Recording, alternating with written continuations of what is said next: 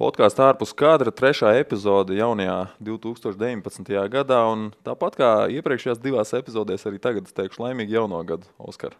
Paldies, laimīgu jauno gadu tev arī. Jo redzamies varbūt ne pirmo reizi, bet tāda saruna noteikti. Un tad kā tev sācies šis jaunais gads? Oskars Einsteins, tie, kas mūs klausās, varbūt nezina un neredz, tad Oskars Einsteins, Latvijas viens no vadošajiem basketbola klubiem, VF Rīga fiziskās sagatavotības treneris. Bijušais Latvijas kadetu izlases spēlētājs. Bijušais. Sen. Kādreizējais. Citā gadsimtā. Jā. Nē, šajā gadsimtā. Šajā nedaudz. Jā, kā tev sācies 19. gads? 19. gads sācies ar darbiem, ar labām domām un mērķtiecību, kā jebkurš gads. Un darām visu savos spēkos, lai mēs kļūtu labāk, lai attīstītos. Kā tu esi? Jā. Un lai būtu uzvaras priekšā un viss būtu veseli. Tu esi no tiem, kas uzliek savu kaut kādus mērķus, uzrakst uz lapiņas gadam, kaut kāds apņemšanās, es domāju. Ir mēneša plāns, ir gada plāns, kaut kā. Lai var dzīves, es domāju, tādus arī? Dzīves? Tādus lielos, es apņemos šogad darīt. Aprecēties vai ko? Piemēram, jā. Tādu plānu es vēl neesmu ielicis iekšā. Tur soli pa solītim jāiet līdz tam tikt. Jā. Šodien parunāsim par basketbolu, protams, un kā nu ne. Viena no aktuālākajām ziņām apus okeānam droši vien jāsaka šobrīd ir Antonijs Deivis un viņa pieprasīšana viņa klubam mainīt viņu projām.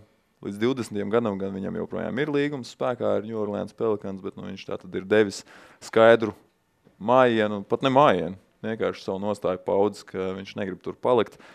Un tagad ir daudz dažādu spekulāciju. Kas ir tas, ko tu esi izlasījis kaut kur, vai cik esi pasakojis līdzi, kas tev varbūt ir iekritis prātā no šī? Man liekas, ka tas viss process jau brieda kādu ilgāku laiku, un, diemžēl, New Orleansā nesanāca uzvarēt pēdējā laikā tik daudz spēles, cik viņam gribētos un cik viņam pašam gribētos, jo kā nekā viņš ir visaugstākās klases spēlētājs, un viņam ir visaugstākie mērķi, un viņš grib uzvarēt to NBA čempionu titulu. Un, vēlās maiņu. Tagad daudzas komandas izsaka piedājumu, un cik es saprotu, tad nemaz New Orleans nesteidzās, jo, kā jau tu minēji, viņam pusotru gadu līgums vēl ir, un Boston īstenībā nemaz īpaši neko viņam nevar piedāvāt, dēļ tās NBA sistēmas, bet Lakers, varbūt Denver, varbūt kāda cita komanda, Chicago, New York varbūt. Es tieši runāju ar kolēģi pirms pāris stundām par šo tēmu, un man šķita, viņš negribēs, viņš it kā grib lielo tirgu, viņš grib iet uz komandu, kas spēlē lielajā tirgu, bet New Yorkā viņš tomēr nepiepildīs to savu otro plānu, proti cīnīties par titulu reāli, ja maiņas darījumā tiek iekļauts Porziņš, proti, ja viņi nespēlē kopā. Jo, manuprāt, Porziņš pret Deivisu, šajā brīdī varbūt Deivis, objektīvi skatoties, ir labāks spēlētājs. Vai viņš būs 3 gadu perspektīvā labāks, nav zināms. Un bez otra vai trešā tāda, man liekas, ka grūts. Tomēr tev arī tādā lielā tirgū cīnīties par to. New Yorkā nav viegli uzvarēt. Un New Yorkā arī nav viegli spēlēt, bet man grūti teikt, man jau liekas, ka vairāk viņš uz to Los Angeles puses skatās. Jā. Cik arī tie apskatnieki tur rakstīja, tad Boston viņam nemaz nav primārais mēķis par spīti tam, ka viņi teorētiski pēc sezonas var piedāvāt vislabākos spēlētājs pretī, darījumu. Lakeriem atkal tur laikam jādod pretī, tur nav variantu īsti jādod pretī visi tie jaunie daudzsološie. Tā jau varētu Lonzo, Ingrams. Tā jau vismaz varētu būt otra galējība, kā dabūt to otru superzvaigzni, bet tomēr laukumā ir 5 spēlētāji un pie mazākās rotācijas, varbūt 7, 8, lai tiešām var tā pilnvērtīgi cīnīties par čempionu titulu iegūšanu. Jo tā kā tu minēji, bija minēts Lonzo Balls, Ingrams un Zubačs un vēl draftpicks. Kuzma, man liekas, arī. Jā, Kuzma, jā. Daudz. Tas ir ļoti daudz. Daudz. New Orleansā, man liekas, tas būtu izdevīgi. Tas viens, bet no Lakers pozīcijām skatoties, šobrīd jau arī nevar teikt, ka Lebronam būtu ļoti laba komanda, kas būtu gatava šajā brīdī spēlēt. Mēs redzam, kā viņi spēlē bez Lebrona. Ar viņu var uzvarēt, bez viņa ir grūtāk. Vai ne? Tā kā, būs interesanti, kur viņš nonāks. Īstumā jau it kā viņš spēlē salīdzinoši ilgi jau līgā, bet viņam 25 gadi, šogad būs tikai 26. Jā, liela daļa cilvēku to nemaz neapzinās. Tāpēc arī Lakeriem, piemēram, būtu ļoti izdevīgi viņu iegūt, jo Jo kopā ar Lebronu ir iespēja uzvarēt čempionu titulu, bet pēc pāris gadiem Deivis var paņemt to stafeti no Lebrona. Tev nepietrūkst Eiropas basketbolā tas, ka šādu maiņas darījumu praktiski nav. Nu, varbūt tas ir super izņēmums vai kaut kādos zemākos līmeņos un ne Eirolīgas, ne augstākajā līmenī. Nevar īsti pietrūkt, ka tā nav īsti nemaz bijis. Tā ir tiešām tas Eiropas basketbols ar Amerikas basketbolu ir liela starpība, un nekad es tā pat neesmu domājis, kas būtu, ja pēkšņi, nezinu, ar Barcelonu samainīt ar Fenerbahču vien tā spēlētāju. Bet tas padarīt tomēr visu to, mēdījiem noteikti būtu interesanti. Ažiotāžu noteikti būtu lielāk, jā, būtu rakstīt. Jā. Tas, man liekas, ir tas, kas varētu pacelt to Eiropas, jo basīts jau tomēr tiek spēlēts ļoti kvalitatīvs un visaugstākā līmeņa basketbols. Jā, Eirolīgas prets iet uz augšu. Viss, gan skaitā ziņā, gan to, cik valstīs var redzēt spēles. Un, tas produkts un tas pasākums arī, ka tu piedalies tajās Eirolīgas spēlēs, tu redzi, ka ir savādāk, ir augstākas klases organizēšana. Varbūt tas ir kaut kad nākotnē kaut kāds nākamais solis. Ja ir šī slēgtā līga, kur ir tikai konkrēti klubi, tad es domāju, ka kaut kādā nākotnē varbūt tas arī ir. Iespējams. Es īstenībā gribētu to, jo tas tiešām būtu interesanti. Tā kā tu teici, Barcelona ar Fenerbahču pēkšņi samaina tur super treids Veselīs pret treneri pret Laso. Tā jau bija Doc Rivers, ja iemainīju. Jā, pareizi. Varbūt jāsāk tā kā bija semi-pro filmā. Es redzēju, kur iemainīja pret veļas mazgājumu mašīnu spēlētāju. Tas varētu būt citā līgā. Jā. Viens no Eirolīgas rekordistiem ir Kaspars Kambals, un pagājušajā nedēļā viņš aizdīja savu pēdējo spēli profesionālajā basketbolā. Un Jūrmalas BCF sastāvā palīdzēja jūrmalniekiem dabūt pilnas tribīnes, un tā ažiotāža, cik es saprotu, arī TV reitingi bija augšā, un ažiotāža bija milzīga, un cilvēki, kas varbūt tā pastarpināti interesējās par basīti, viņi zināja, ka Kambals tajā dienā aizved to spēli. Laukumā man šķita nebija slikti. Es biju vairāk nobijies par to, kā viņš izskatīsies. Spēli man nesnāca redzēt, jo mums pašiem bija ar VF spēle Tallinā, bet pēc spēles sanāca redzēt internetā pāris izgriezumus un, protams, 40 gadu vecumā. Ne 40 tā, bet tas, ka viņš ir izlaidis tomēr 8 mēneši, viņš neesot vispār basketbolu bumbu. Trenējās, cik esmu dzirdējis. Jā, bet basketbolu. Bet, tur ir tiešām viss cieņa. Bija priekš redzēt, ka tiešām tik liela ažiotāža, ka daudz cilvēku bija atnākoši, un tas bija tāds savā veidā šovs. Man pašā sākumā pirmie viņa metieni bija tādi, pirmie metieni viņam neizdevās, viņš tur uzmet kaut kādu kluso, to savu āķīti uzmet tādu, viņam ļoti raksturīgi, bet pagalam neprecīzi, un man šķita pāc. Ne jau tiešām tāda būs šī viņa atvadu spēle. Un pēc tam atzīm ar kreiso rociņu. Un pēc tam atzīm, jā, un īstenībā viņa kāja darbība, kas, protams, ir, ņemot vairāk, viņš boksā trenējās, tad kāja darbība droši vien bija tas, kur viņš noteikti nekrīt ārā. Un es pat teiktu, ka viņš tā kā, virsrakstos tika lietots vārds skoloja, tad es īstenībā piekrītu, ka viņš mazliet arī skoloja tos pretinieku garos spēlētājus tīri ar savu kāju darbību, ar savu veiklību. Viņam ir savu pieredzi, spēks, un viņš māk spēlēt basketbolu. Visaugstākajā līmenī to ir spēlējis entos gadus, tā kā atcerējās jaunību. Viņš varētu vēl spēlēt.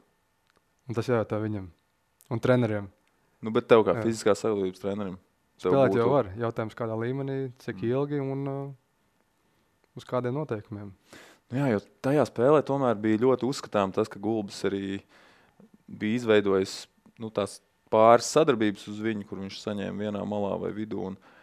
Un tas visu laiku tika griezt cauri. Un, protams, kāpēc to nedarīt, ja viņam iet tā spēle no rokas. Bet jautājums, protams, par aizsardzību, kur, es domāju, ilgtermiņā viņam varētu rasties kaut kādas problēmas pie pick and rolliem. Droši vien. Tā nav mana specialitāte. Es neesmu basketbola treneris, bet 40 gados, ar pilnu atdevu uzbrukumā, pilnu atdevu aizsardzībā spēlēt. Ja tīpaši vēl pretinieku komanda speciāli cenšas spēlēt savu attiecīgo spēlētāju, tas noteikti padara to spēli grūtāku. Kas ir vecākais spēlētājs, ar ko tas strādājis pēc gadiem? Pēc gadiem? Man liekas, ka tas ir Dainis Šelenga. Viņam bija 39. Un ar Lavrinoviču arī bija daruši.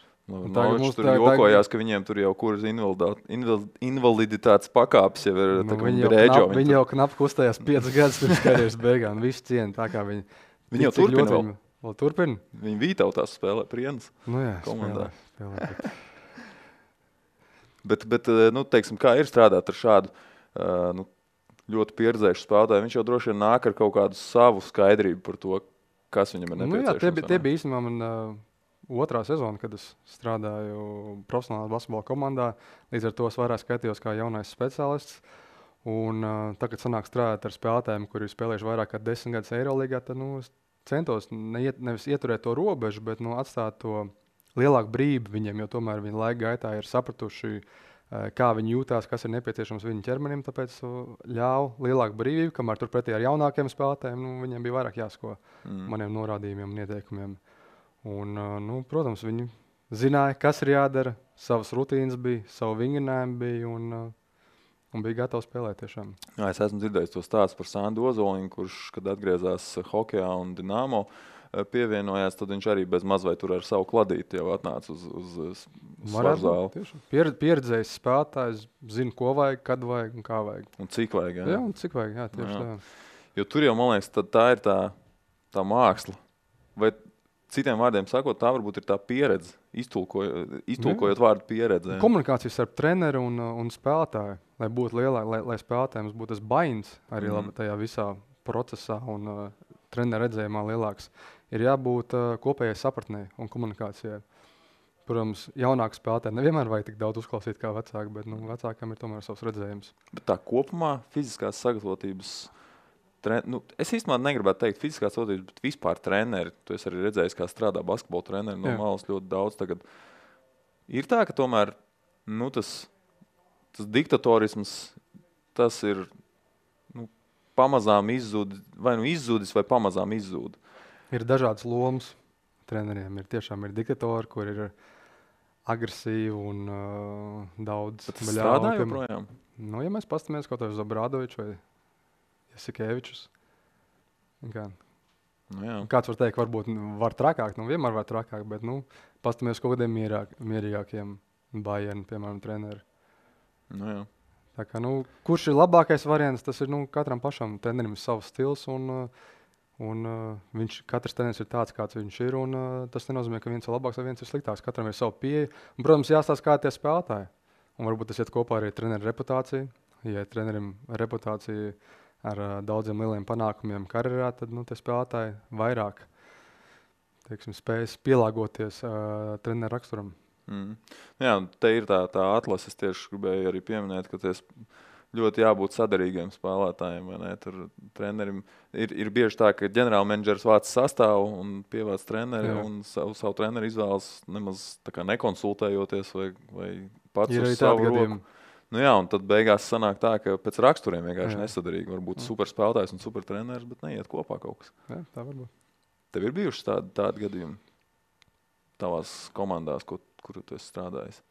Domāju, ka nē, jo īstenībā gan ģenerālmenedžeri visās komandās, kuras mums strādājis, gan galvenie treneri tiešām ir izdarījuši ļoti labu darbu un atraduši spēlētājus, kas iedarās ne tikai viņas spēle tajā redzējumā, spēles sistēmā, bet arī ir labi cilvēki. Un tas īstenībā ir ļoti svarīgi, es uzskatu. Jo, ja mēs pavadām 10 mēnešus dienā viens otru redzam autobusos, lidostās, viesnīcās kopā ēdam pie viena galda, tur jābūt spējīgam pasīties acīs, pasveicināt un kādu joku savā starpā pateikt. Bet joprojām ir arī tādi spēlētāji, kas jā, noteikti ir. Ir arī treneri, kur nepārāk vēlas ar spēlētājiem komunicēt. Kaut par to boksu vēl nedaudz atgriežoties. Ir treneri, kas joprojām, manuprāt, Ogre ik pa laikam dodas uz boksu treniņiem. Ir treneri, kas jauniešu komandas savus ved uz boksu treniņiem. Tu esi kaut ko tādu dzirdējis, pielietojis? Kur tas labums? Kad es biju Amerikā stāžēties, vienā no universitātēm viņam arī fiziskās savas treneris bija izmantoja boksu vingrinājumu, speciāli visiem bija noteipots. Cīņa bija virsū. Tur ir jāstāsta, tur nav vienas konkrētas atbildes, jo pēc būtības boks un basketbols tomēr ir divi pilnīgi dažādi sporta veidi. Ja mēs skatāmies tieši pēc izturības, pēc darba un attālpas brīžiem, tad boks var dot agresivitāti, kājas darbību, koordināciju un tādas lietas, bet ir svarīgi pielāgot to darba ilgumu tuvāk priekš basketbolu. Jo sanāk, ka mēs strādājam, bet mēs nedabūjam to gala produktu tāds, kas būtu nepieciešams tieši basketbola spēlētājiem. Bet tur noteikti ir labas lietas. Galvenais ir pielāgot tiem vingrinājumiem intensitāti un ilgumu. Bet tad sanāk, ka basketbols uz savu galvu vienkārši izdomāt iet. Tas arī tā. Piemēram, ja tev ir 3 minūtes rauns. 3 minūtes no vietas sist pa boksumais, vai basketbolā ir 3 minūtes sprints vienkārši no vienas vietas. Tur ir savu darbu atālpu tas ratio, kur ir notiek kaut kāda asa darbība, neliela atpūta, asa darbība, neliela atpūta. Silpas, sodi, timeout un tādas lietas. Es domāju, tad droši vien, ja to izmanto, tad tur ir tiešā saskarē jābūt tam boks trenerim ar to komandas fiziskās sagatavotības treneru un jāsaprot, kā saplānot treneru. Palielināot no fiziskās sagatavotības starp sporta veidiem ir salīdzinoši maz starpība, ja mēs runājam par sagatavošanu trenižera zālē. Ja mēs runājam par izturību, tad tur ir tās lielākās starpības, kur tiešām ir jāstās, kā jau minējuši, tiem darba un atpūtas brīžiem un jāpielāgo tieši pie attiecīgiem sporta veidiem vai sporta veidu sportistiem. Darušu fakā jūs gājāt boksu? Nē, negājām. Nebija laika? Arī nebija laika lielākoties. Un, ja spēles ir tik daudz, trūks laika pat pilnvērtīgi trenēties. Jo daudz laika tiek pavadīts ceļā, ir jāatjaunojās, ir jāiet svaros, ir jātaisa skautings un tādas lietas. Un ja mēs gribētu kaut ko pilnīgi citu darīt, vai tas būtu pats efektīvākais veids, kā sauties nākamajā spēlē? Vienīgi pirmssezonā to var izmantot varbūt kā treniņu opciju. Manā uztverē pirmssezonā, pirms general sagatavošanas fāzē, kas ir pirms fāze, kad kopā komanda savācās, jo tad tomēr jau ap 3. nedēļu, citreiz pat 2. nedēļas beigās jau sākas spēles. Manā uztverē tas nav tas optimālākais veids, kā sagatavoties sezonai. Okay. Jā, kopš mūsu iepriekšējās sarunas, kā mēs te konstatējām, nākot augšā ir 7 gadi pagājuši, nepilni pagaidām. Bet šajā laikā tev ir bijusi ļoti liela pieredze. Tu esi bijis Budiveļnikā, esi bijis Nižņī Novgorodā, esi bijis Daruša Fakā un tagad VFA. Jā. Un Latvijas izlasē visam paralēli. Laba karjera. Vienmēr ir labāk. Es domāju, tu biji tu ārzemēs visu laiku biji pie augstu līmeņu klubiem, strādāji ar augstu līmeņu komandām, un tagad visu cieņu VFam, un VFs ir viena no Latvijas vadošajām komandām, bet tas tomēr man šķita varbūt tā no sportiskā, tāda izaicinājuma viedokļa varbūt, arī kā tu skaties uz izaicinājumu, protams, bet ja ne solis atpakaļ, tad tomēr tas nav tik liels vairs solis uz priekšu. Kāpēc tu izvēlējies palikt Rīgā? Es noteikti neuzskatu par soli atpakaļ. Kā jau tu teici, kad VFs ir viena no vadošajām komandām Latvijā, un tagad arī Igaunijā, mums apvienotajā līgā. Un pēdējos gados arī VFs diezgan regulāri tiek VTB play-offos. Un salīdzinot ar to budžetu, tas ir ļoti vērā ņemams sasniegums. Un Latvija tomēr ir mājas man. Daudz gadu sanāca strādāt ārzemēs, un tajā pašā brīdī vasarā strādāt ar izlasēm.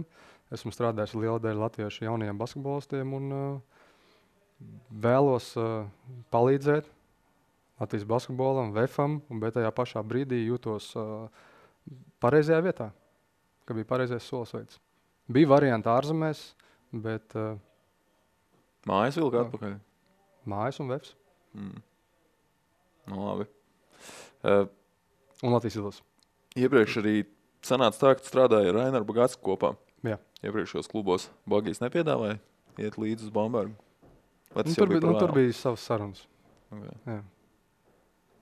Tāpat ar Davidu bija Olimpiakosā. Bet esmu VFA. Kā ir no tāda, teiksim, fiziskās sagatavotības trenerim arī ir aģents? Varbūt kādam, ka ir. Man personīgi nav līguma saistības ar aģentu, jo lielākoties galvenie treneri ņem līdzi savu stāvu. Parasti tas ir viens basketbola treneris, asistents un viens fiziskās savienības treneris. Tāpēc pēc būtības tas iegūms man parakstot vai strādāt kopā ar aģentu nebūtu tik liels. Ir gadījumi, kad, protams, ir kāds galvenais treneris un viņš meklē fiziskās savienības treneru un, piemēram, tad viņa aģents no viņa aģentūras tiek atrasts fiziskās savienības treneris, bet tā tiešām ir ļoti maz. Bet taviem kolēģiem viņiem esi pārspriedis kaut ko šajā ziņā?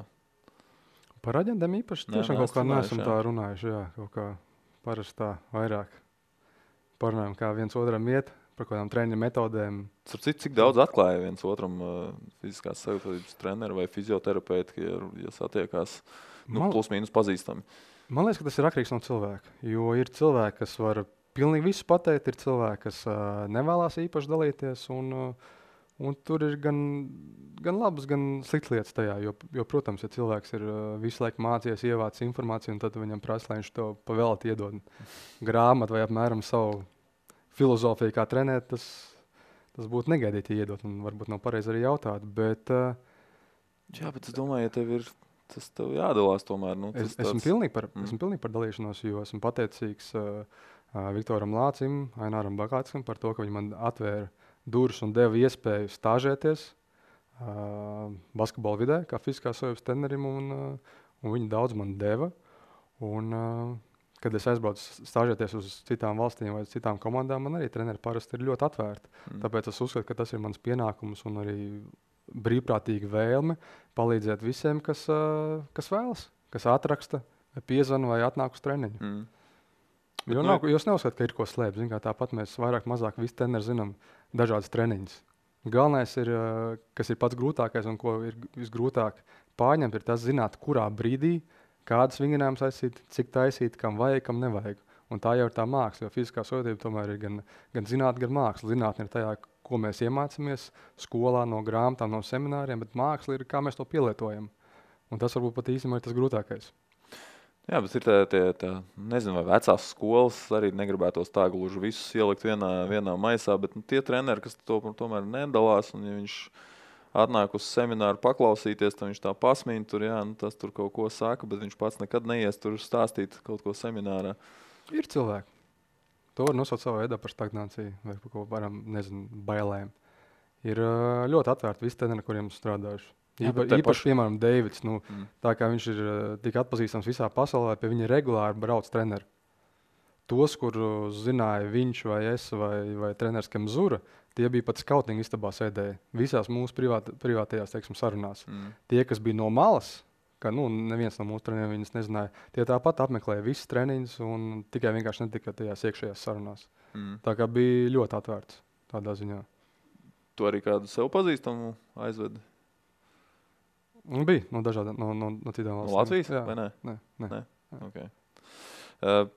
Jā, tas īstenībā ir tā interesanti, ka brauc sezonas laikā, tā kā bez mazliet, nevis piedalās, bet vēro to darbu. Tie parasti ir vai treneri, kas dotajā brīdī bez darba, vai arī jauniešu treneri, vai arī treneri, kuri kaut kādā, piemēram, asistenti, varbūt kaut kādās citās komandās, kur dabū pāris brīvas dienas, lai apstītos.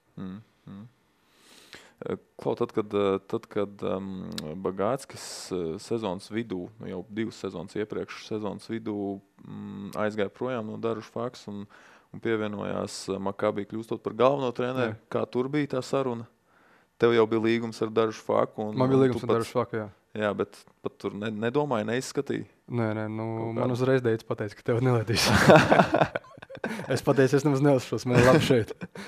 Kā ir Stambulā dzīvot? Stambula jau milzīgi, protams, kurā daļā tu biji? Es biju Eiropas pusē ziemeļos. Okay. Un ļoti, ļoti daudz cilvēku, ļoti daudz mašīnu, bet visādi citādi attīstīta valsts, īpaši Stambula.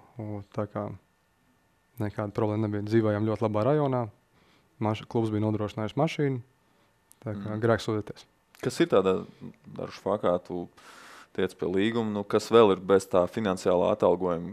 Tātad mašīna, dzīvoklis arī? Dzīvoklis, tiek nodrošināts, jā. Kaut kāda ēšana vai kaut kas tam līdzīgs? Ēšana, protams, ir izbraukumi. Kad ir izbraukumi, tad tiek komandas uzturēšanā viss tiek nomaksāts. Bet tā atsevišķi, nē. Varbūt citās komandās kaut kas ir. Jā, teiksim, pēc treniņiem tur pat bāzē kaut kāda dēšana vai kaut kas tam līdzīgs. Stambulā, tev ļoti patika, es saprotu, bet tā tomēr ir nedaudz citu pasauli, vai ne? Jā, tā ir kur citur, kur tu esi bijis iepriekš. Jā, tiešām. Salīdzinot no visām valstīm, no Amerikas, Latvijas, Ukrainas, Krievijas, pat tur Gruzijas, kur vien brīdis bija, tad Turcija bija tā visādāk. Tas nenozīmē, ka slikti, bet tā, kultūras ziņā iespēja un sadzīves ziņā, jo tomēr Turcijā salīdzinoši maz cilvēku runā angliski, tāpēc tur nācās visādas šādas tādas vārdiņas turtiski iemācīties primitīvākos. 2 gadu laikā jau īstenībā var. Bet nav viegla valoda, teikšu. Cits valodas vieglāk iemācīties. Jā, jums arī darba valoda visu laiku ir tikai angļu valoda un arī neveicina to. Jā, arī. Un turku spēlētāji īstenībā ļoti labi runāja angliski. Ļoti labi, tiešām. Viņam saprot, ka tā droši vien viņu iespēja izdzīvot savā ziņā. Un televizorā kas iet? Kaldu? Televizorā kas iet? Televizorā? Jā, arī angļu valoda ir dzirdama vai tur tikai vietējie kanāli? Televizorā es tikai 2 kanālus skatījos, ja kādreiz skatījos. Tas bija filmu kanāls, kas bija angļu valodā, un Eirolīgu rādīja. Neko citu, es domāju, ka turku valodā. Tu reāli skatījies arī Eirolīgu, esot strādājot Eirolīgas Eirokaus klubā, tev arī vakaros atnāc mājās un skaties to Eirolīgu? Labprātīgi, jā, labprātīgi. Ne tikai laika gaitā visās komandās, kuras man strādājis, ir izveidojusies sava interese un cenšos maksimāli skatīties gan Latvijas līga, gan VTB, gan Eirokaus, gan Eirolīgas. Un tāpēc, ka basketbols tiešām ir tuvs sirdī. Un arī tāpēc, ka darušas vakā, piemēram, bija treneri čats un Deivids vienmēr rakstīja tur. Un, ja tu nezināji, ko atbildēji, tad nākamajā dienā tev apcēla. Kur ir bijis visinteresantākais komandas čats? Komandas čats? Kaut kāds, lielākie jautrība. WhatsApp jau īstenībā, nezinu, cik gadus ir. Tā, ka mēs vēl bijām Nižnijā, WhatsApp vēl nebija. Nebija, vai tad? Jā. Vai varbūt bija pirmsākuma, bet mēs vēl neizmantojām viņu. Okay. Tā kā tas tikai tā Turcijas laikā sākās, un tur bija obligāti maksimāli ātri atbildes. Kurš ir lielākais jokdars no tādiem treneriem? No treneriem? Blāckam, Zūra? Katram ir savi joki. Viens vairāk uz sarkasmu, viens uz tādas humoriem. Tā kā, īstenībā visi treneri, kuriem strādājis, ir ar labu humoru izjūtu, ir paveicies. Bet tur arī jāsakrīt tomēr, lai saprastu. Vienos, tāpēc saku, tā komunikācija un strādājot ilgi kopā ir jābūt spējīgam labi pavadīt to laiku, to procesu kopā. Kaut kāds strīdi, kaut kāds nesaprašanās vienmēr būs. Bet ir jāmēģina un jāvar atrast to kopsaucēju un balansu. Par Eirolīgu nedaudz parunājot. Tev pārsteidz šo sezonu kaut kas Eirolīgā? Tā no rezultātu viedokļa, kā fanam skatoties. Kā fanam? Stambuls Efes, teiksim. Varbūt vieta šobrīd. Jā, bet viņi iepriekšējā gadā, piemēram, negatīvi pārsteidz. Viņi arī vienīgā... Viņi vairākus gadus jau. Jā, viņi ir vienīgā Turcijas komanda, kurai budžets tika palielināts. Jo ja mēs skatāmies pēc spēlētājiem, tad tiešām ir ļoti labi spēlētāji. Un turku treneris īstenībā arī ļoti augsts kotējās Turcijas spēlētāju vidū. Saka, ka ļoti gudrs spēlētājs ir. Gribētos, lai Dorušs Vakai būtu vairāk uzvaras. Lai Olimpiakosam būtu vairāk uzvaras, lai mūsējie spēlētāji, visi latviešu Eirolīgas spēlētāji spēlētu vairāk minūtes. Jā, bet norobežojoties no tā nacionālā. Ir grūti norobežoties. Tomēr, tu jau arī kā fans, kā basketbola baudītājs var skatīties šo lietu. CSKA tāds varbūt netiks stabils tas sniegums šo sezonu, ne? Barcelona ir kāpums uz augšu. Skatoties uz pēdējiem pāris gadiem. Nav stabilitātes, jā. Un Panathinaikos kritums, jo Panathinaikos vienmēr bija pēdējos nevis pāris, bet daudz gadus vienmēr tur top 4, top 5 komanda regulāri. Man redzēs, kā treneru maiņa Riks Pitino, jo nav viegli Eiropiešu treneriem Amerikā, un man liekas, ka arī nav viegli uz otru pusi braukt, tā kā redzēs. Jā, tev sanāca strādāt ar Blatu, kurš ir amerikānis, bet viņš droši vien tas galīgi nevar vilkt paralēlis, jo viņš tomēr ir strādājis visu karjeru šeit. Viņš arī tomēr ir audzis Amerikā, piedzimis, bet viņš vairāk sev tā kā pozicionē bez vai par Eiropieti. Bet kamēr Amerikā uz viņu vairāk skatās kā uz Eiropieti. Arī, nevis uz amerikāni. Es domāju, tā Rikam Pitino varētu būt diezgan liels pārbaudījums šī sezona. Noteikti ir. tās uzvaras neiet tik viegli nemaz. Es sapratu, ka es kaut kur lasīju, neatceros, kur lasīju, ka esot ļoti vienkāršojuši spēli, ka tomēr pa skāli esot bijušas, kā jau pie tādiem spāņu, serbu speciālistiem mēdz būt miljoniem sadarbību, iespēju opciju, un tagad esot tikai dažas, kuras pārsvarā ir visu laiku. Tas diezgan loģiski skatoties uz Amerikas basketbolu. Tur viņš tāds diezgan brīvs un negribētu teikt primitīvs. Bet, savā ziņā jau ir primitīvs. Vairāk uz fizisko. Jā.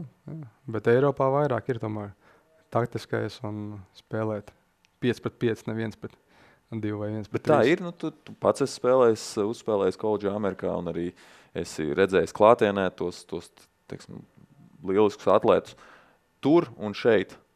Un tā fiziskā sagatavotība tiešām ir tik atšķirīga, tik liela tā. Treniņi? Pēc būtībā kā sagatavot? Nē, es domāju, paša spēlētāja fiziskais, nezinu, no gēniem, no vēl kaut kā. Tur ir lielāk. Jā. Bez variantiem, kad aizbrauc un tu vari trenēties, un tad tu skaties vienkārši, ka Džeks, kurš netrenējās, lec augstāk par tevi, skrien ātrāk par tevi un tā. Not fair. Bet kaut kādās tajās sazvērstības teorija, bet nevar būt tā, ka viņi tiek sašpricēti, sabaroti ar kaut ko. Var kaut kādos atsevišķos gadījumos varbūt par visiem nevar teikt, bet tā kopumā. Lebrons ir tāds dzīvnieks, man liekas, kur tu tāds var piedzimt? Daudz, pasamies kaut uz mūsiem tagad, uz Kristapu, uz Jāntīmu, uz Lauriju Markanēnu. Tīmu. Ne, bet domāju tādā, ne tikai augums un platums, teiksim, plecu platums, bet arī viss uzbūvētais virsū uz tiem pleciem. Bet mēs Eiropieši kompensējam, nezinu, varbūt labāk spēles izpratni vidējo. Pastamies uz Jokiču, piemēram. Jokičs nav ne ātrs, nav ne atletisks, bet viņš stabili turās pie zemes. Jā. Pirmajā stāvā spēlē. Pirmajā stāvā un ļoti efektīvi. Starp citu, tev nešķiet, ka Kristapam Porziņģim varbūt arī tas īsti līdz galam nebija piemērots tas spēles stils, kā viņš spēlē. Tomēr tev ir 2-20 un tu lec tur mēģini nobloķēt visu, pārdankot pāri. Man grūtā teikt, jo liekas, ka katram tomēr tas savs spēles stils iekšējais, ko viņi spēlē, un treneru darbs ir iedot tās vadlīnijas, izveidot tās situācijas, kur vislabāk var izmantot attiecīgā spēlētāja īpašības. Un tā kā Kristaps ir tik atletisks, tik veikls kā mazs spēlētājs, un tas mūsdienu basketbols arī pāriet tālāk no soda laukuma 3 metienu līniju, tāpēc es neredzu. Nē, protams, tas ka tā viņš var spēlēt un darīt to ļoti efektīgi, tas ir skaidrs, bet viņa ķermenis spēj spēlēt tā? Spēs. Viss viņam izdosies. Viss būs ļoti labi. Jā, man arī kādreiz šķita Deriks Rose spēlē pārāk atletiski priekš reāli cilvēka. Viņš spēlē kā video spēli, vai tas pats Russells Westbrooks šobrīd. Savā ziņā tas ir īstenībā viens no traumu riskiem ir pārāk liels atletisms, jo tomēr viena lieta ir būt spējīgam šo jaudu izveidot, otra ir absorbēt. Tās ir piezemēšanās, virziena maiņa un tas uzreiz trieciens gal galā. Jā, un trieciens un regulāri. Un nevelti runājot par to pašu LeBron James pirms, kad viņš vēl Miami bija. Viņš kaut kāds 10 vai 15 kilograms nometa. Un mērķiecīgi, muskuļu masas, nevis tāpēc, ka viņš jutās par smagu vai kādu, bet viņš vienkārši saprata, ka ilgtermiņā, ja viņš vēlās spēlēt NBA un būt vesels, tad tomēr tas svars ir jāsamazina, jo atkal katra piezemēšanās, katra virziena maiņa. Un spēka ziņā šaubos, ka viņš kaut ko baigi daudz zaudēja tāpat. Vai ātrumu. Kurš Latvijas izlasē ir spēcīgākais, Džeks? Tāds tīri fiziski spēcīgākais. Ir vairāk. Es pēc tādiem neredzot nekādus datus varētu minēt, ka Ronalds Zaķis varētu būt starp viens no... Vai ne? Tad pirmie, kas nāk, Ronalds Zaķis, Mārtiņš Meijers. Meijers, jā. Šmīts Rolands, Jānis Tīma. Šmīts arī, jā? Jā. Mums ir spēcīgi puiši. Tagad Darušu Fakā strādājot daudz amerikāņu komandā. Jā. Amerikāņu treneris, protams, viņš vāc sev varbūt labāk zināms spēlētājs un tā. Bet viņu fiziskā sagatavotība, to amerikāņu, kas atbrauc uz šejieni, viņi tā NBA nav tikuši tāpēc, ka viņiem tieši tā fiziskā sagatavotība varbūt pietrūka. Vai tie gēni nav tādi? Jo tomēr, visi ir meistarīgi spēlētāji. Nu, pārsvarā, man liekas, tas nav viens faktors, vai fiziskā sotība, vai gēni, vai metiens. Tas ir tas kopējais rezultāts, ko spēlētājs ir gatavs dot NBA. Ja mēs runājam, piemēram, par Bradu Vanamakeru, kurš bija daruši vakā. Viens no iemesliem, kāpēc viņš nekotējās pārāk augsts NBA draftā, bija tāpēc, ka viņam nebija īsmetiena. Nu, metiens bija, bet nebija tik augsts pretstāts. Un laika gaitā spēlēt Eiropā, tur Itālijā, Vācijā, Turcijā. Viņš uzlaboja, viņam pustālais kļuva tiešām par ļoti labu, un 3 punktu metiens arī bija bīstams. Un fiziskajā ziņā viņš vienmēr bija viens no spēcīgākajiem džekiem un spēlēja augstā līmenī Eiropā, kā rezultātā pavērās iespēja spēlēt Amerikā.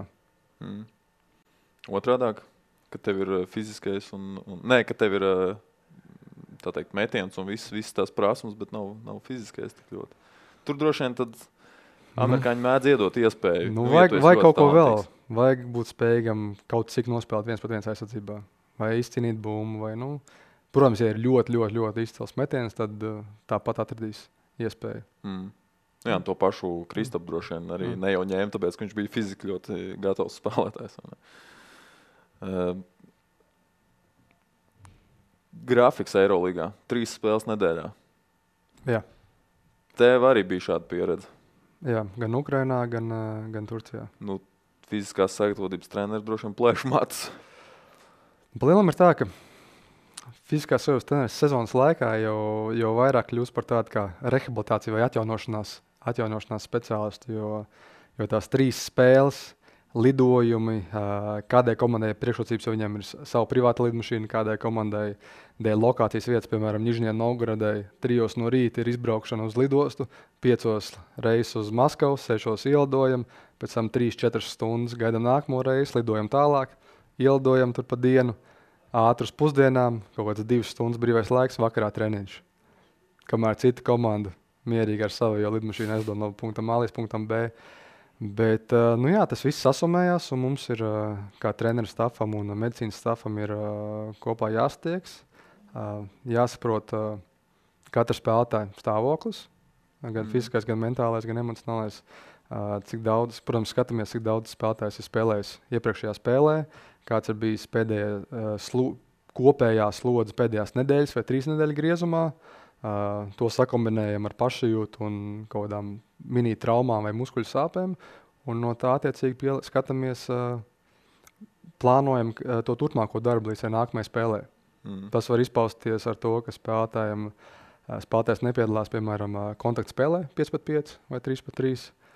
Un kamēr no otras puses spēlētājs, kurš nav spēlējis iepriekšā spēlē, varbūt viņam tieši iedosim ekstra. Tā kā cenšamies par spīti tam, ka mēs strādājam komandā, cenšamies atrast to individuālo pieeju, kas nevienmēr ir viegli izdarām, bet mēs pēc tās tiecamies. Kā ir tie spēlētāji, kur nespēlē daudz? Es pieļauju, ja es būtu viņu vietā, es priecīgs būtu, ja tur dažiem spēlētājiem iedot brīvdienu, bet man ir jānāk uz treniņu. Tomēr. Un sezona ir gara. Emocijas arī kaut kāds nogurums. Profesionālais sports nav viegls. Bet ir svarīgi tiem spēlētājiem turpināt strādāt un trenēties, jo viņiem jābūt gataviem, kad viņa vārds tiks saukts. Vienalga kāda iemesla dēļ, vai spēlētājs, kas priekšā viņiem ir notraumējies, vai aizmainīts, kā NBA bijis, vai vienkārši viņš ir progresējis un spēlētājs ir devis iespēju. Ja mēs skatāmies uz Rodionu, kurus virzienā visu cieņu, tiešām, viņš spēlē. Es pateikšu godīgi, ka labāk nekā es gaidīju, un es tikai par to priecājos. Tagad, tikai tu viens. Un tagad es jau gaidu vairāk. Tagad jau, ja nav tie pāris punktu bumbas, jau tā... Tās ekspektācijas ļoti aug. Tāds ir, apstīt rodas ēdot. Tā ir. Bet trenerim droši vien jābūt tam, kurš spēj tomēr paskatīties arī no dziļāk un paskatīties, šoreiz nesanāca, bet tas jau nav nekāda traģēdija. Fanam bieži vien, faniem ir tas, tu esi tik labs, cik tu biji pēdējā spēlē. Spēles ir daudz. Tagad mums Latvijas-Igaunijas līgā ir 2 spēles pēc kārtas, un pat braucam uz Igaunijas spēles dienā. Nevis kā ierasti, citās komandās bija diena pirms tam. Un tas, protams, atstāja savā ziņā iespēju uz spēlētājiem. Kāpēc jūs braucat pirms tam tajā pašā dienā? Tas ir vienkārši finansiāli apsvērumu dēļ vai arī... Un tā klubs ir lēms. Okay. Konkrēti, tā situācija vienkārši. Kā ir šīs 2 spēles, 2 dienas pēc kārtas, jo tomēr Ukrainā šķiet arī nebija tā? Ukrainā bija piekdiena, svētdiena, un tad bija Eirokausa otrdiena vai trešdiena. Ja, tomēr nebija 2 pēc kārtas, dienas. Kā ir tagad strādāt 2 dienas pēc kārtas, kad ir spēle? Nu, tas droši vien trauma risks arī palielinās. Jā, trauma risks palielinās. Ir svarīgi skatīties, cik liela tā rotācija un cik nopietnas ir tās spēles. VFam nav šobrīd dotajā brīdī mums tā rotācija nav tik liela. Tas nozīmē, ka tiem spēlētājiem, kas spēlē, tās minūtes ir stipri lielākas. Un tas basketbols ir fizisks, tāpēc visu kaut kādas kontakta traumas vai sastumi no tā nav. No tā nevar izvairīties. Tāpēc spēles medicīniskais stāvs dara visu iespējamo, lai mēs pēc iespējas ātrāk atjaunotos ar procedūrām, kvalitīvas ēdienas, kvalitīvas un cenšamies maksimāli pietiekamā daudzumā gulēt. Un tad mēs gatavojamies nākamajai spēlē. Un ne jau mēs vienīgā komandā esam, tas ir daudzos sporta veidos, tā kā ar to ir vienkārši savā ziņā jāsadzīvo un jāatrod labākās metodas, kā veidi, kā uzlabot nākamās spēles sniegumu spēlētājiem kā komandai. Tādā ekipējums, bet tādā medicīnas ziņā nodrošinājums un atjaunošanās līdzekļu ziņā nodrošinājums VFA, salīdzinot ar iepriekšējiem klubiem, kuros tu esi strādājis. Jebkurā komandā ir vietas izaugsmē. Tiešām, un visās komandās, kur esmu strādājis, medicīniskais stāvs un vispārējie darījuši visu pēc labākās sirdsapziņas. Un tas pa lielam tiek nodrošināts. Nu, ja tas droši vien ir tas šādās reizēs, tas ir tas pats pamats, lai izvairītos no visiem šiem gadījumiem, kas tāpatās jau sanāk. Diemžēl izvairīties nevar. Vienīgais, ko mēs varam darīt, ir samazināt traumu risku. Un tas jau ir ļoti svarīgi, lai pēc tam, ja tāda situācija gadās, mēs varam pasīties uz to situāciju un apmēram saprast to iemeslu, kāpēc mēs esam nonākuši līdz tādam punktam vai tādai situācijai, vai arī to, ka mēs darījām visu nepieciešamo, lai samazinātu to iespēju.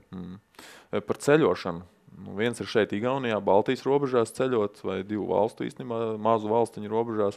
Un cita lieta ir tie visi pārlidojumi, kā tu pats minēji, tos Nižņī Novgorodas pārlidojumus. Un nešaubos, ka arī Dačkā bija ļoti daudz šādu veidu pārlidojumu. Te pārlidojumi un ceļošana droši vien arī atstāja gan fizisko, gan morāli, gan psiholoģisko kaut kādu. Jā, īpaši laiks stundu maiņas. Piemēram, kad mēs lidojam uz Spāniju no Turcijas, tad spēle pēc Turcijas laika bija 11. Sanāk, ka otrais puslaiks ir pēc 12 naktī. Kamēr esam viesnīcā, vakariņas ir 2 naktī. Vai tas ir pats labākais? Nē. Vai tas ir optimālākais variants? Nu, tā sanāk. Un mums sanāca katru mēnesi veidoja atskaiti treneriem par treniņiem, par ceļošanu, tādām lietām. Un daruši vakā sanāca 60,000 kilometru nodot. Kas ir pa lielam ir 1,5 reizi apkārt pasaulē. Lokācijas ziņas vietā mums bija salīdzinoši izdevīgi, jo tomēr Stambulā bija 4 Eirolīgas komandas un vietējā čempionātā bija pusi komandas bija no Stambulas. Piemēram, pagājušajā gadā Malaga, man liekas, nodoja 93,000 kilometrus. Tad šogad Gran Canaria bija kaut kādi 120, man liekas, apmēram. Jā. Bet tas ir arī vēl... Viņam, man liekas, pasaulē. Jā, bet viņi arī pāris reizes, viņi paliek Spānijā. Kaut kādā Barcelonā vai Madridē, ka viņi nemaz nelidoja, jo tiešām savādāk tie lidojumi ir. Tas atstāja lielu slodzi. Tiešām. Tur jau arī ir ļoti atšķirīgi spēlētāji, kuriem ir viegli gulēt, nav viegli gulēt, lidojot vai nē. Jā. Bet ja tev ir tāds pārgurums, arī līdz tam nonāk, ka kāds vienkārši nevar aizmigt, vai tur ir tāds pārgurums, ka visi vienkārši nolūst? Jā, ir situācijas, kad pēc spēlētājiem grūti aizmirst, kā emocijas, viss adrenalīns ir augšā. Un, ko var darīt tādā reizē? Ir vairākas reizes. Mēs dodam, piemēram, melatonīnu, kas ir dabīgais hormons, ko izstrādā, kas miegā tiek izstrādāts. Tās nav miega zāles, bet tas uzlabo miega kvalitāti. Tādas lietas. Un cenšamies izskaidrot, palīdzēt ar to, kādai jābūt videi. Pirms gulētiešanas, ka mēs vēlamies maksimāli samazināt laiku, ko mēs pavadām pie ekrāniem, vai tas būtu telefons vai televīzija, lai aizskar būtu aizvērta, lai temperatūra istabā būtu noteikti augstumā un lai pēdējā, pusstundu pirms plānotā miega būtu vai kaut kāda silta duša vai kaut kāda grāmatas palasīšana un tāda lieta. Grūtāk ir, piemēram, VTB, kad jālido uz Astanu vai uz Krasnojarsku. Krasnojarskā, jā. Un tad tur ir ne tikai tās laika starpības maiņa, piemēram, tagad pret Astanu bija spēle 11 no rīta pēc Latvijas laika. Un tas ir grūti. Tas ir, protams, grūti otrai komandai uz otru pusi lidot. Jā, viņiem biežāk īstenībā pat sanāk. Tur varbūt, es nezinu, tam var pierast pie tā vispār ķermenis. Nu, droši vien nevar īsti tā. Laika gaitā kaut kā var nedaudz adaptēties. Bet tā pa lielam, ja mēs ejam pēc grāmatas, tad 1 stunda ir 1 diena atjaunošanās. Jebkurā virzienā. Un citreiz cits cilvēks saka, ka tad lidojiet ātrāk. Okay, labi, mēs pielāgosimies tai spēlē. Pēc tam mums jālido atpakaļ. Tad mums ir vairākas spēles citā laika joslā. Tā kā īstenībā, kad lidojot uz Krasnojarsku vai uz Astaņu, mēs cenšamies dzīvot pēc mūsu laika. Kāds reāli ir? Nu, pastāst tādu, teiksim, pastāst 1 dienu. Vai, teiksim, nevis 1 dienu, bet 1 to ceļojumu uz turieni. Nu, piemēram, Astanā tik no Rīgas jūs izlidojat pulksteni. Nu, ir pa dienu treniņš, vakarā reizes. Tagad mēs lidojam Rīga-Minska. Minskā bija kaut kāda 1,5 stundu, pēc tam Minska Astana. Tas ir cik vakars? Ielidoja 3 naktī pēc viņa laika. Un spēle ir 3 pa dienu pēc viņa laika, kas pēc mums ir 11. Sanāk 12 stundas, jā. Tev ir jāizbrauc uz viesnīcu, jāiziet gulēt, jāpēd, jāizguļās, brokastis. Un tev tā kā tev rīt treniņš nav, tev jābūt vēlams vismaz 2 stundas, 2 stundas, stundu 45 pirms spēles tur jau. Tad tur sanāk. Tās 8 stundas jau droši vien var kaut kā sakasīt. Nu, grūti, ja ir lidmašīnā gulēts. Un tad ir tāda situācija, ja tu lidmašīnā gulēt, spēlētēm pēc tam grūti aizmigt. Tā kā, bet, ar to cīnās. Un tad telefoni. Un telefoni. Un tā ir vismaz lielākā problēma. Kā ir tajās profesionālās komandās ņem nost vai neņem nost? Es atceros, 13. gadā jūs ņēmāt nost U20 joprojām. U20 jauniešu izlasēm var ņemt nost, es uzskatu. Jaunieši, U20 likās jau, bet okay. Bet tas bija atsevišķās situācijās tikai pirms spēles, ne brīvdienās un tikai pašā vakarā. Un rezultāts tomēr to attaisno. Protams, jā. Nevienmēr, bet, pieaugušo komandā. Man liekas, tā ir vienkārši šaušana savu kājā. Tur, man liekas, nekas labs nesanākt. Kā ir ar tām ierīcēm? Telefons, planšetes, tas ir viens. Televizors arī droši vien. Jā, visur, kur zilā krāsa. Mēs, piemēram, iesakām viņiem nolādēt tādu programmu Flux saucās, kas pielāgojās dienas gaismai. Un kā mūsu platumgrādos saule riet, tā arī ekrāns no zilās krāsas lēnā pārtop uz dzelteno. Kas laika gaitā īpaši, tu nemaz neredz to maiņu, bet ja tu 11 izslēgt to ārā, tad pēkšņi ieraudzīt to zilo gaisu un domāt, kā īstenībā pie tādas var nosēdēt. Interesanti lieta, jā. Tā nav reklāma. Tas neesmu. Tā ir bezmaksas un bezpēļņas. Jā, šis interesants būs jāpamēģina īstenībā. Tieši varētu būt interesanti. 13. gads. U20 čempionāts Sudrabs. Pirms tam jau ar Kijevas Budeveļņiks zelts Ukrainā un kauss, ne? Arī. Kauss bija nākamajā gadā. Nākamajā, ok. Ņižņijā Eirolīgas top 16. Top 16, VTB 4. Jā, pareizi. Stambulā Eiropas vispirms 8. fināls Eirolīgā. 4. fināls. Atvainojos, protams, 4. fināls, jā. Un tad Eiropas kausa čempionu tituls. Jā. Zini jautājumu? Vēl ne. Kur bija vislabākās svinības? Vislabākās svinības? Nezināju jautājumu. Nebūtu uzmanējuši. Labākās svinības. Kā ir Stambulā svinēt? Jūs, kur bija spēle? Stambulā, jā. Otra spēle bija Stambulā. Kā ir Stambulā svinēt kaut ko?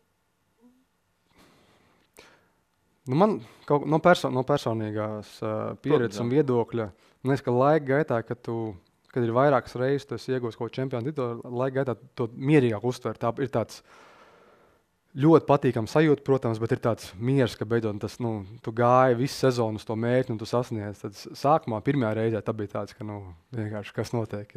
Tas bija tas Ukrainas. Jā, tas bija tas Ukrainas. Es nesaku, ka svinības bija labāks, bet tā sajūta bija sava. Tā sajūta bija pirmo reizi. Un katru reizi sajūta ir lielisks, bet pirmā reize ir pirmā reize. Bet tas noteikti ir kaut kas, ko noteikti gribas atkārtot pēc iespējas biežāk, bet Atkarība ir raisoša sajūta. tā ir. Jā, viennozīmīgi. Uzvars kā tāds. Jo Liels tomēr uzvars. ir tenisisti, tas pats Ernests Gulbs, un arī citi tenisisti ir teikuši, labi, es uzvaru, nākamajā dienā jau ir nākamā diena sākās, un man, pirmkārt, ļoti ātri aizmirst to. Bet tenis arī, cik daudz viņiem ir tie turnīri sezonā? No, jā. Mums Varbūt spēlējam citādi. basketbolā, mums ir maksimums 2 turnīri. Varbūt, ja ir vietējais kauss, tad 3. Tā kā tu domā, ej to visu sezonu tik ilgi tam vienam ceļam, jo tās uzvaras, kas ir sezonas laikā, tev nostāda labākā pozīcijā priekš playoffiem, lai tiktu playoffos, vai lai būtu labāka mājas zāles priekšrocība vai parocīgāks pretinieks. Tā kā, un tā, kad sākās playoff, tad tu jūti, ka tomēr ir nedaudz cits basketbols un cita atbildība. Bet par tām svinībām. Jā. Par svinībām. Ko tu vēl dzirdēt? Kur vislabāk svinēt? Kurš labāk svinēt? Kur tu iesaki? Kijevā, Stambulā, Nižņi Novgorodā? Man liekas, ka tas ir atkarīgs no vadības. Jo vadība rīko to pasākumu, un Stambulā tomēr savā ziņā bija mierīgāk. Tādā ziņā. Islāma ticīga valsts. Stambulā arī Ziemassvētki nebija. Jā, nav Ziemassvētki. Ukrainā un Krievijā jau arī vēlāk. Jā, arī citi Ziemassvētki. Bet kā ir, droši vien prasās jau to mājas sajūtu. Nav tā, ka tajos īstajos, bet mūsu Ziemassvētkos tomēr tad ir tas lūzuma punkts varbūt. Diemžēl to 11 gadu laikā, ko pavadīju ārzemēs un Ziemassvētkos bija 2 reizes mājās, laika gaitā tās kaut emocijas savā ziņā atrofējās, kas nav labi. Un tas varbūt arī bija viens no iemesliem, kāpēc es vēlējos atgriezties Latvijā. Tad šogad varēja tiešām izbaudīt, jā. Kā jums tur bija grafiks? Es neatceros. Mums bija spēle mājās par CSKA. 23. Jā, 23. Tā kā Ziemassvētki bija mājās un ir ļoti patīkami pavadīt īpašas dienas kopā ar ģimeni un tuvajiem.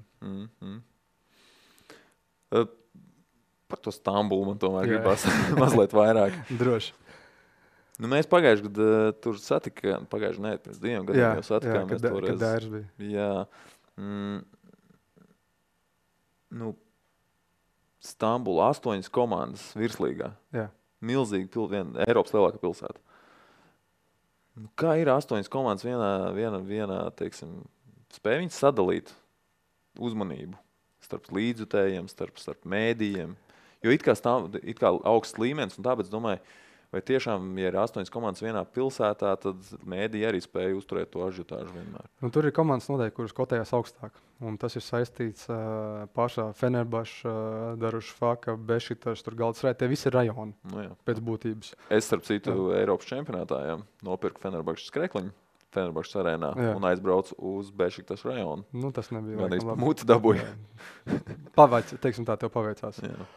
Un svarīgi ir arī tas, vai basketbola komandai ir futbola klubs. Un, ja ir futbola klubs, tad pārsvarā tie fani īstenībā bieži ir tieši tie futbola fani. Un tad viņiem savā starpā ir tie derbi, tur Fenerbahča, Galatasaray, Bešitas. Tās ir tās 3 komandas, kurām ir lielākās tās fanu bāzes, kas ir komandas, kuras ir bāzētas Stambulā. Pārējām komandām tie fanu, kādreiz vairāk, kādreiz mazāk jāstās kādā līgā spēle, kāds ir pretinieks. Ja mēs spēlējām mājās pret Fenerbahču, tad 80% bija Fenerbahča fani zeltnās maikās. Tā kā bija. Jums arī tā zāle nebija baiga lielā. 6,000 laikam. 5,000. Plus mīnus, jā. Ļoti labi, jauna, multifunkcionāla Man patīk, viņai ir tas, tā kā Lakeriem arī, vismaz man tā vizuāli šķiet, ka zāle ir izgaismota un tad tribīns ir tumsā. Jā. Ļoti patīk, ka tā ir. Tas bija īstenībā vairākus gadus apkārt to Eirolīgu sāk. Viņam bija tāds plāns, ka tieši tas uzsvars ir uz to laukumu. Tagad, starp citu, arī Krievijā šķiet gan Loko tā izdarīja, gan Kazaņa ar savu zāli. Uzreiz cits skats ir. Jā. Tajās sporta pilīs sauc. Viņi atjauno, viņi arī tās sienas apkārt nokrāsoja, lai tā aura un tā sajūta ir labāk. Pirms tam bija tāda vēsāka, brīvāka. ETB līga, visi saka, ļoti augsts līmenis, bet man tas viss, kas ir apkārt, liekas, pats tur ir tik daudz vēl ceļš tāls ejams, lai tomēr izveidot šo līgu. Viens ir sportiskais, tas ir skaidrs, bet kā fanam vai kā līdzjutējiem tev tomēr gribās to visu kopumu, to produktu. Kas pietrūkst? Līdzjutēju tribīnēs, kaut kādas tradīcijas, tas pašas zāles īstenībā šur tur. Jā. Arī Rīgā, teiksim, es pilnībā saprotu, ka tiek spēlēts Olimpiskajā un pat labi, ka tā tiek darīts, ņemot vērā situāciju. Bet man gribētos, lai Eiropas vienā no top līgām tomēr spēlē lielās zālēs ar daudz skatītājiem. Darbs ar šādām lietām. Mūsu vēlmes šajā jautājumā saka, jo man liekas, ka tā ažiotāža ir arī saistīta ar vēsturi. Un tur gan arī vienādības zīme vēl ar finansējumu budžetu, jo ir budžets, ja var atļauties, teiksim, dārgāks ārzemnieks, un tas līgas līmenis uzreiz ceļās, tev ir lielāks iespējas uzvarēt, un kā jebkuram līdzjutējiem vienmēr gribas uzvarēt. Un tā varbūt nav tā vienkāršākā formula, lai paceltu to līgas līmeni, bet noteikti ir cilvēki, kas risina šos jautājumus ikdienā.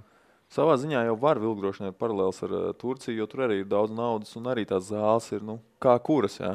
Kaut kādās mazajās komandās, vai tai pašā Banvitā, kas it kā nav maza komanda, bet tā zāle tur ir tāda. Un pāršās zāles īstenībā ir labas. Viņas ir nesen būvētas, bet viņas izskatās, kā viņas būtu būvētas senāk. Bet Banvitā tiešām ir maziņš Daugavas sporta nams pa lielam. Jā, Daugavas sporta nams. Tur tikai galos vēl mazliet. Jā.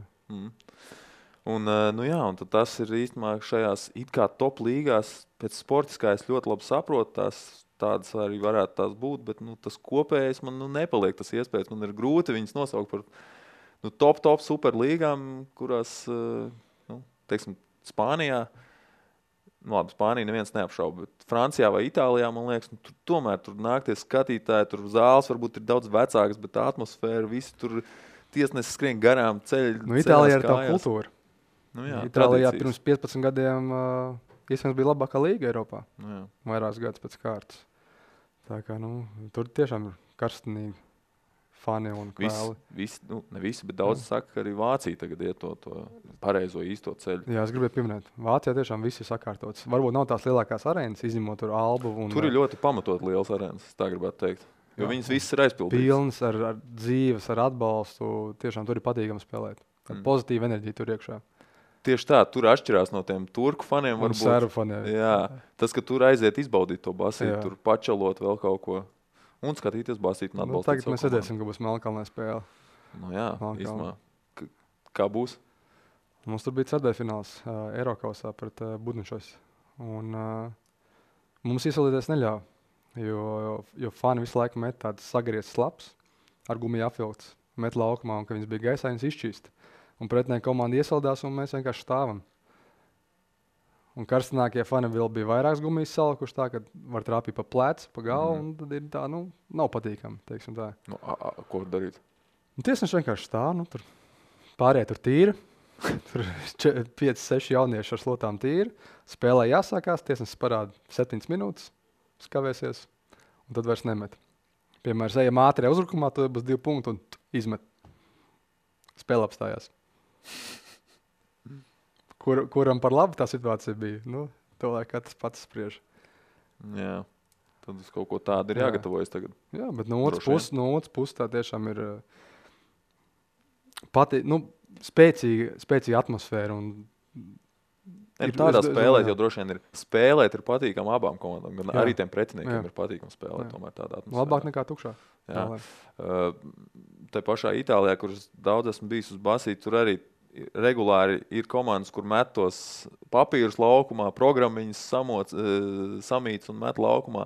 Un tas klubs, viņš vienkārši apzinās, ka tā tas būs. Viņi jau bez mazai ierēķina to sodu, kas pēc tam tiks uzlikts. Citiem tās rutīnas, kur Grieķijas tie 2 klubus aizmirst. Visi ir tos stūles, papīrs un pārējās. Un katrs spēles sākums. Visi notiek, spēle turpinās. Tā kā nekas nebūtu bijis. Jā, tās ir tās tradīcijas. Ko, esam izskrējuši cauri daudzkam basketbolā. Kas vēl tev tāds no aktuālā, varbūt ne tā tieši tava darba, bet kas tev vispār basītī šobrīd tā šķiet aktuāli? NBA tu daudz seko? NBA aizvien. Cenšos visam. Eirolīgas paketi ir iegādāt, Eirokausas spēles pastos. Cenšos sekot līdzi VTB, Latvijas-Igaunijas basketbola līgai. FIBA Champions League? Ventspils spēles sanāk pasīties tādu. Nižnijas spēles man apsties. Tā ir vēl viena interese, kāds bijušās komandas apsīties, kā spēlē, jo tomēr tur ir daļa spēlētāji, ar kuriem kopā esmu strādājis, vai arī medicīniskais stāvs, varbūt ir pat treneri, kur mums bija asistenti.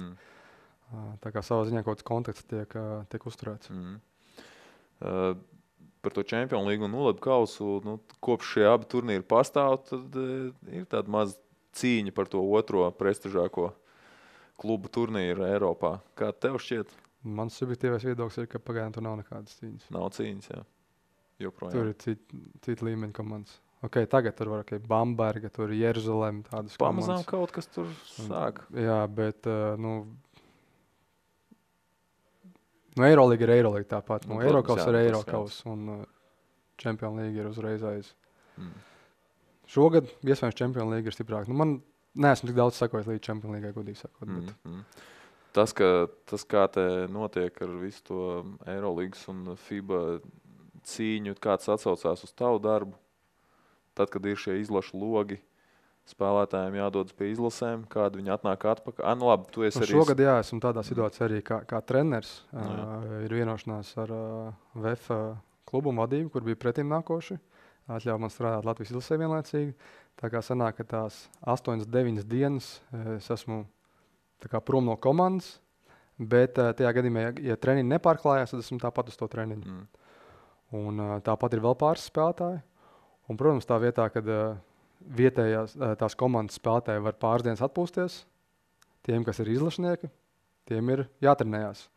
Un ir 2 augstas intensitātes spēles, ir 1 lidojums, kādreiz vieglāks, kādreiz grūtāks. Šogad, es saprotu, būs čārterreis, kas to situāciju tiešām atvieglo, ņemot vērā, ka pat Gorica arī nav vieglākais ceļojuma mērķis, lidojot no Rīgas.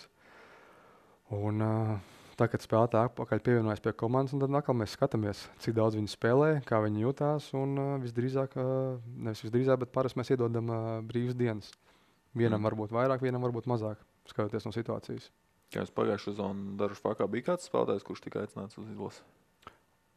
Pagājušajā gadā bija 2 turku spēlētāji. Un, kādi viņi atnāk no tās izlases? Tev uzreiz ir tad... Viņi bija, sanāk, 9 dienas bija bez svariem. Tā nav traģēdija, bet tā vienkārši minu. Viņi bija tie 13 spēlētāji, 12-13 spēlētājs, tā kā viņi nemaz treņos nebija tajā rotācijā, un spēlētāji nespēlēja. Tā kā pa lielām viņam bija 8-9 tādas brīvas, bet nebrīvas dienas, tomēr ar emocijām pilnas, bet fiziski ar salīdzinoši mazu slodzi. Un tas viennozīmīgi ietekmē komandas darbu, tā kā ir maz cilvēki, kas teica, ka šī sistēma ir labvēlīga Eiropas basketbolam. Pēc tam, kad viņi atgriežas, tad viņiem ir attiecīgi jāpiedzena. Lai gan fiziskā sagatavotība jau būtībā, kā tu pats arī minēji, katrs jau ir atsevišķs spēlētājs. Tā plēnums spēlēšanās ar slodzēm un intensitāti. Kam vajag vairāk, mēs dodam vairāk. Kam vajag mazāk, tam mēs dodam mazāk. Un tā mēs cenšamies atrast to balansu un pēc iespējas labāk sagatavot ne tikai nākamajai spēlē, bet ilgtermiņā sezonai. Labi. Kas vēl? Vēl kaut kas? Basīt ir aktuāls. Mums te nāk jau telpu futbolisti, pēc tam iekšā tā kā baigi. Futbolu spēlēt? Cerams, ka nē. Paldies tev, jāsaka, par šo sarunu. Paldies, ka uzaicināji. Jā, ļoti interesanti par basīti parunāties ar tevi. Un pats vēl uzspēlē arī? Tikai metienu. Tur droši vien joprojām viss. Esi konkrēti spējīgs ar visiem. To, lai saka spēlētāji. Pajautā viņiem. Kā es tur beidzās ar Bagātsku no centra tajā sezonā, kad jūs metāt? Vai jūs vienmēr esat metuši no centra? Kāds iemet mazāk, kāds iemet vairāk. Ļoti, ļoti izsmeļoši. Es, starp citu, no tevis iemācījos mest no centra bez ieskrējiena. Jo uzreiz, tu jūti. Vieglāk. Taisnā līnijā. Nav jānobalansē. Jā. Labi. Mētam mieru. Paldies tev vēlreiz par šo podcastu. Un mūsu klausītājiem noteikti nākamnedēļ atkal tiekamies, un skatītājiem arī nākamnedēļ atkal tiekamies ar Ulvi droši vien atpakaļ, un tad jau runāsim droši vien arī par kaut ko vairāk nekā basīti. Droši vien arī par hokeju. Varbūt vēl kaut ko. Tenis tuvojās, starp citu. Federācijas kausa Latvijas meitenēm. Lai izdodas. Tieši tā. Par visiem sportiem un par Latvijas sporta attīstību kā tādu. Jep. Lai cilvēki sporto un izbauda to. Un ir veseli. Jā, veseli. Ļoti labi piebildi. Paldies.